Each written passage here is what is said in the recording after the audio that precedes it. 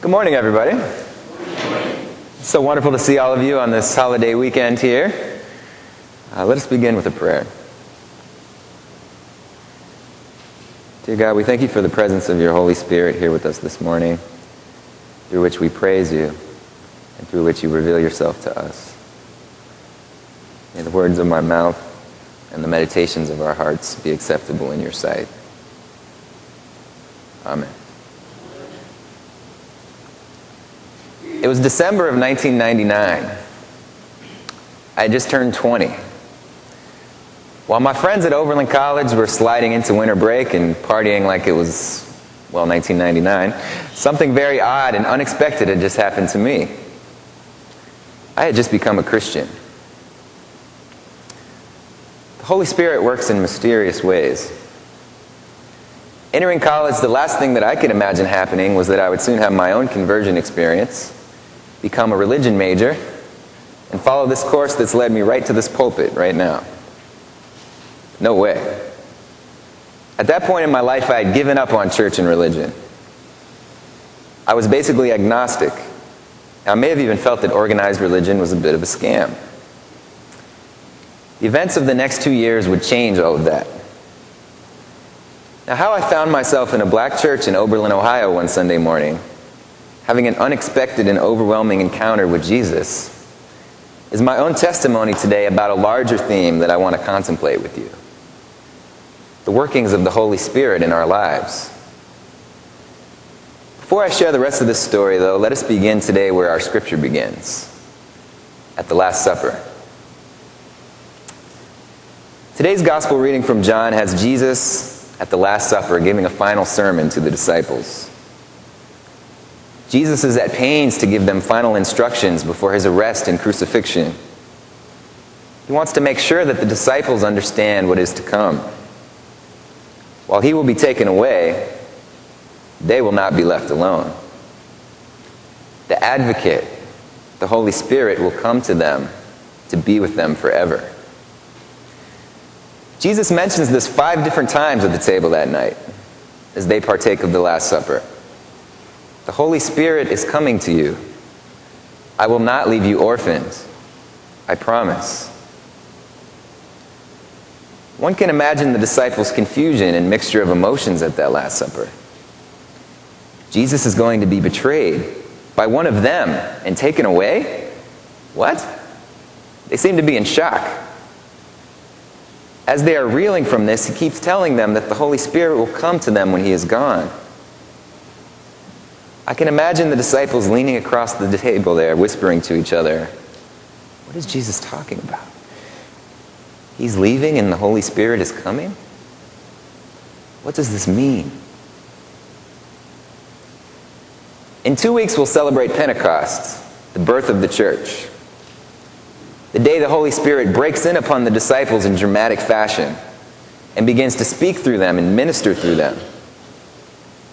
So here, in between Easter and Pentecost, we are perched at a moment to consider Jesus' promise again. For as the disciples sat at that meal 2,000 years ago, so we also gather around that same table today. This is a mystery and a profound truth in our faith. Jesus is also speaking to us. The Holy Spirit is promised to you. What does this mean? Of course, today the Holy Spirit is a foundational tenet of our faith. God, the Holy Spirit, who proceeds from the Father and the Son, the third divine person in the Trinity. We pray through the Holy Spirit and we invoke it in our prayer.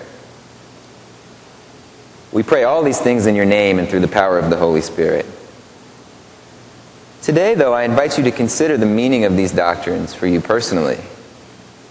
That the Holy Spirit is a living reality, a divine presence in our midst. Do we experience it as an active player in our spiritual lives? Is that what we have been promised?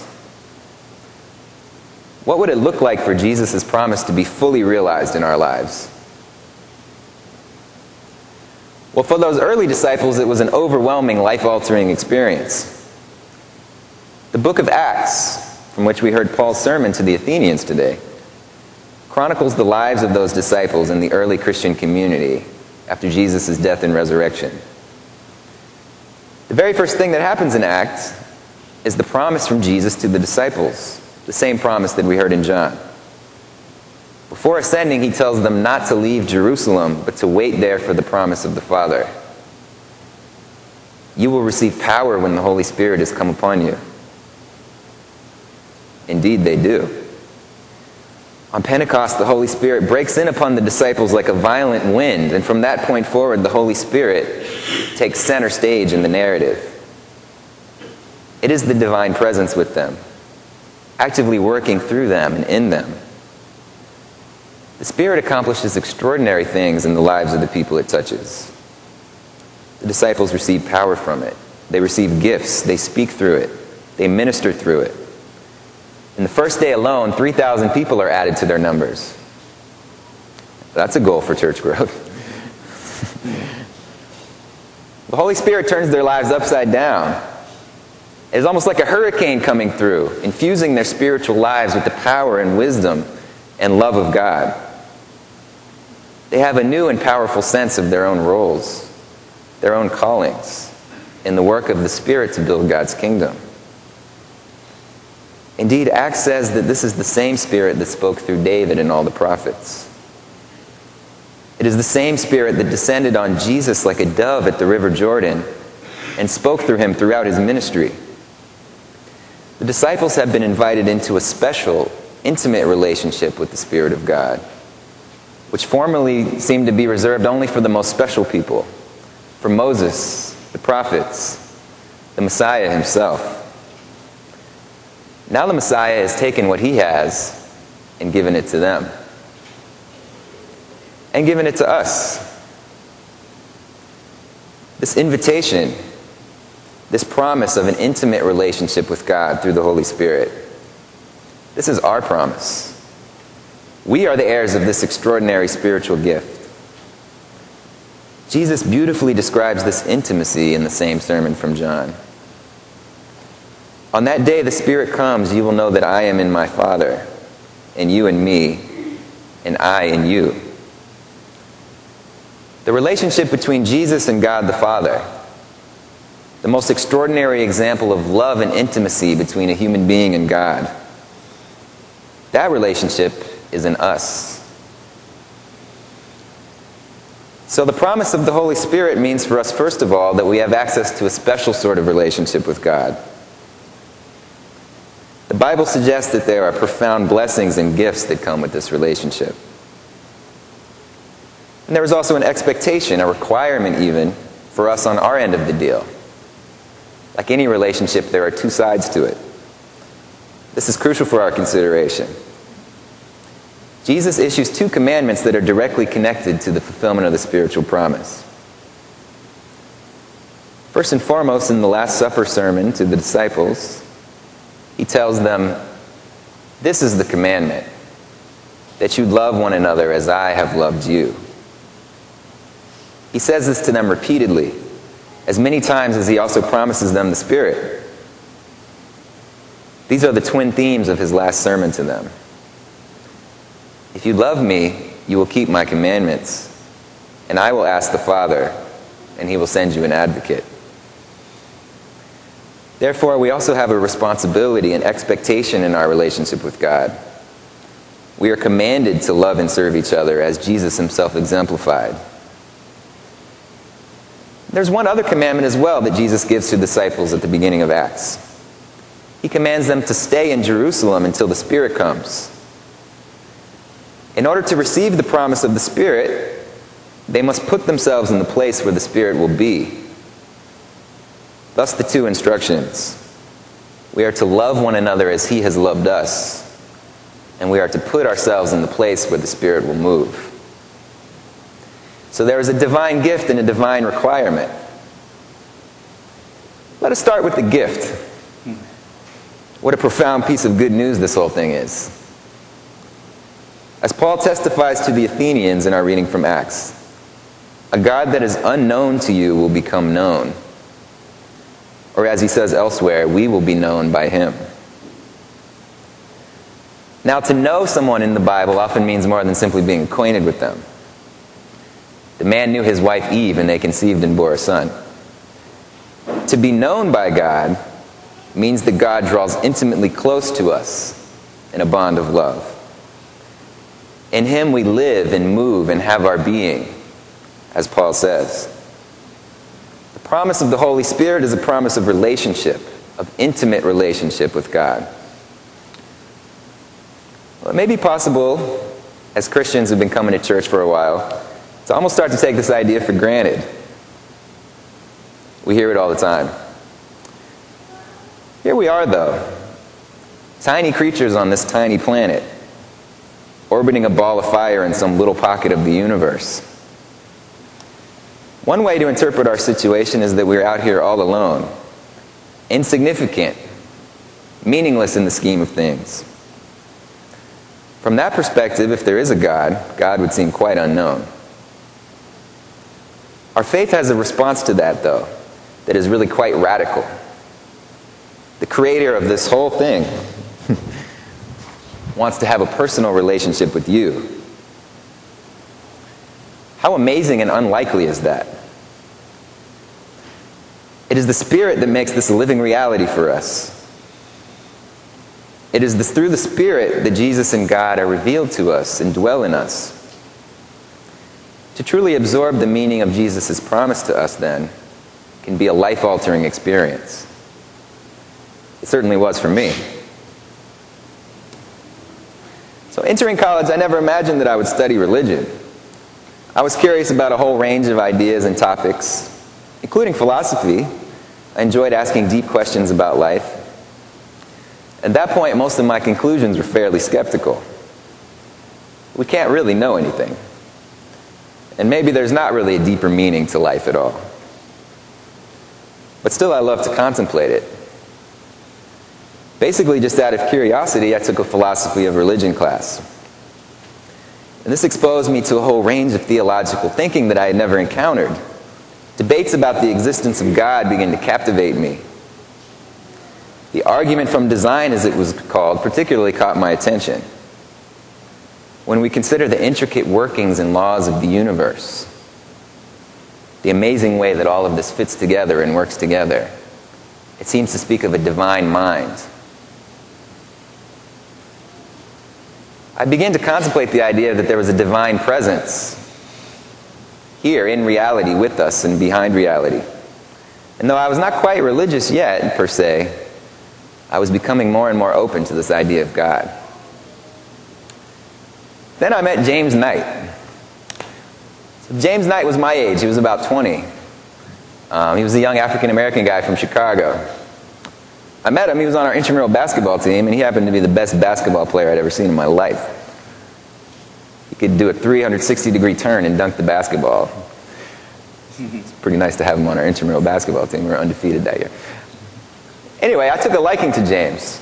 He had a very gentle persona, a very kind aura about him that was striking. And I overheard one day while we were playing basketball that he was preaching. I was very intrigued by that. He was my age, you know. We were basically kids. James is preaching? So I decided I was going to go and check it out. So I went that morning to the lobby of a dorm. And as I got to the door, I remember feeling this hesitation. There was this loud singing inside. This sort of charismatic service I could tell was going on. Wasn't quite sure if I was ready to go in. But I felt this pull nonetheless, and I went in. As soon as I walked in the room, I felt the thickness of this presence. Unmistakable, tangible, overwhelming. I sat down in the back, and James started to preach. He preached for an hour with no notes. He was on fire. He said, God is going to do a new thing today. And he was right. Suddenly I was overwhelmed by this presence that I knew to be Jesus. That was the day that I became a Christian, convincingly, as an adult. That day changed my life forever. So as I reflect on those times, thinking about this promise of the Holy Spirit in our lives. How can we more fully live into it? A few things come to mind about that experience for me. This relationship that we have with God. There's certain guidelines Jesus lays down, right? Certain commandments he gives the disciples. And I didn't realize it at the time, but I was putting myself in the place to receive the Spirit. On the surface, Oberlin College might not seem like that place. It's a bastion for progressive thinking, critiquing the power structures, all of which I found pretty cool and interesting. But it can be a place that's pretty critical of religion. To have a born-again conversion experience there was something of an anomaly. One thing about Oberlin, though, was that it was a very open place. Very open for asking questions, engaging new ideas. Like the Athenians that Paul is preaching to. We love to talk about new things. People would get very inspired about whatever they had just read. And I was catching the spirit of openness. It was this openness that allowed me to go to that church that morning, to experience this amazing and unexpected thing in my life. Being open to the unexpected is part of what God calls us to in the Spirit. Another thing that happened along those lines is I was willing to push myself out of my comfort zone. When I got to the door, I wanted to turn back, but something was pulling me in. For us to fully realize the promise of the Holy Spirit, we might have to abandon all the things that we're used to. We might have to push our comfort zone in new ways. If God is going to do a new thing, maybe we have to be willing to do a new thing. So these two things stand out to me as I'm reflecting on what it means to live into this promise of the Holy Spirit. And that day changed my life forever. Now, one thing that comes of this, the Holy Spirit is promised to you, is promised to all of us. So what happens if you don't feel like you've had this charismatic experience? You don't feel like the Holy Spirit has blown in through the door and knocked you off your feet? Does that mean that you're not experiencing the promise? I don't think it means that at all. The Holy Spirit is working in our lives all the time. Whether we're aware of it or not, whether we have ecstatic experience of it or not, that's not really the point. Ecstatic experience is just an immediate awareness of it, an intensified experience of it. Either way, it's there, it's working in our lives. So as we lean into this promise, one thing that we can do is just try to be more aware of how it might be working for us right now. Recently, I started to keep a journal, try to list 5 miracles a day. Miracles are happening all around us. This has been a profound experience for me. Just opening my eyes to the little miracles that are happening every day. This is one way that we can lean into this promise. Also, the commandment to love and to serve is the other end of these guidelines in our relationship with God. To love and to serve. How do we put ourselves in the place to love and to serve? 2 weeks from today is Pentecost. On that day, I'm going to go on a mission trip again with some people from our church. I'm very much looking forward to this. This is the 4th year that I've done this. Kathleen came with me last year. It was awesome. Now, in my recent life, there's nothing like a mission trip for experiencing the Holy Spirit. You're out there for a week, sleeping on the floor, pushing yourself way out of your comfort zone, doing things completely for other people, not for yourself. First year I was on mission, and in the cafeteria there was a big sign that says, "It's not about me." The mission experience calls you to step out of yourself and your everyday concerns and even everyday needs, and to take part in something that the Holy Spirit is doing. Put yourself in the place where the Spirit will move. These mission trip experiences for me inspire me for the whole rest of the year. I can't wait to go back. People, you can't wait to go back to the 110-degree heat, sleeping on the floor? I can't wait to go back. The Spirit operates in service and in love. So in whatever way it is, whether it's traveling on a mission, doing something here locally, serving people in your own family, put yourself in that place of love And that's how you're putting yourself in the place of the Holy Spirit. This is Jesus' commandment to us. So as we look forward to Pentecost, to the promise of the Holy Spirit in our lives, no matter what our prior experience is, let us expect a new thing to happen. God is going to do a new thing.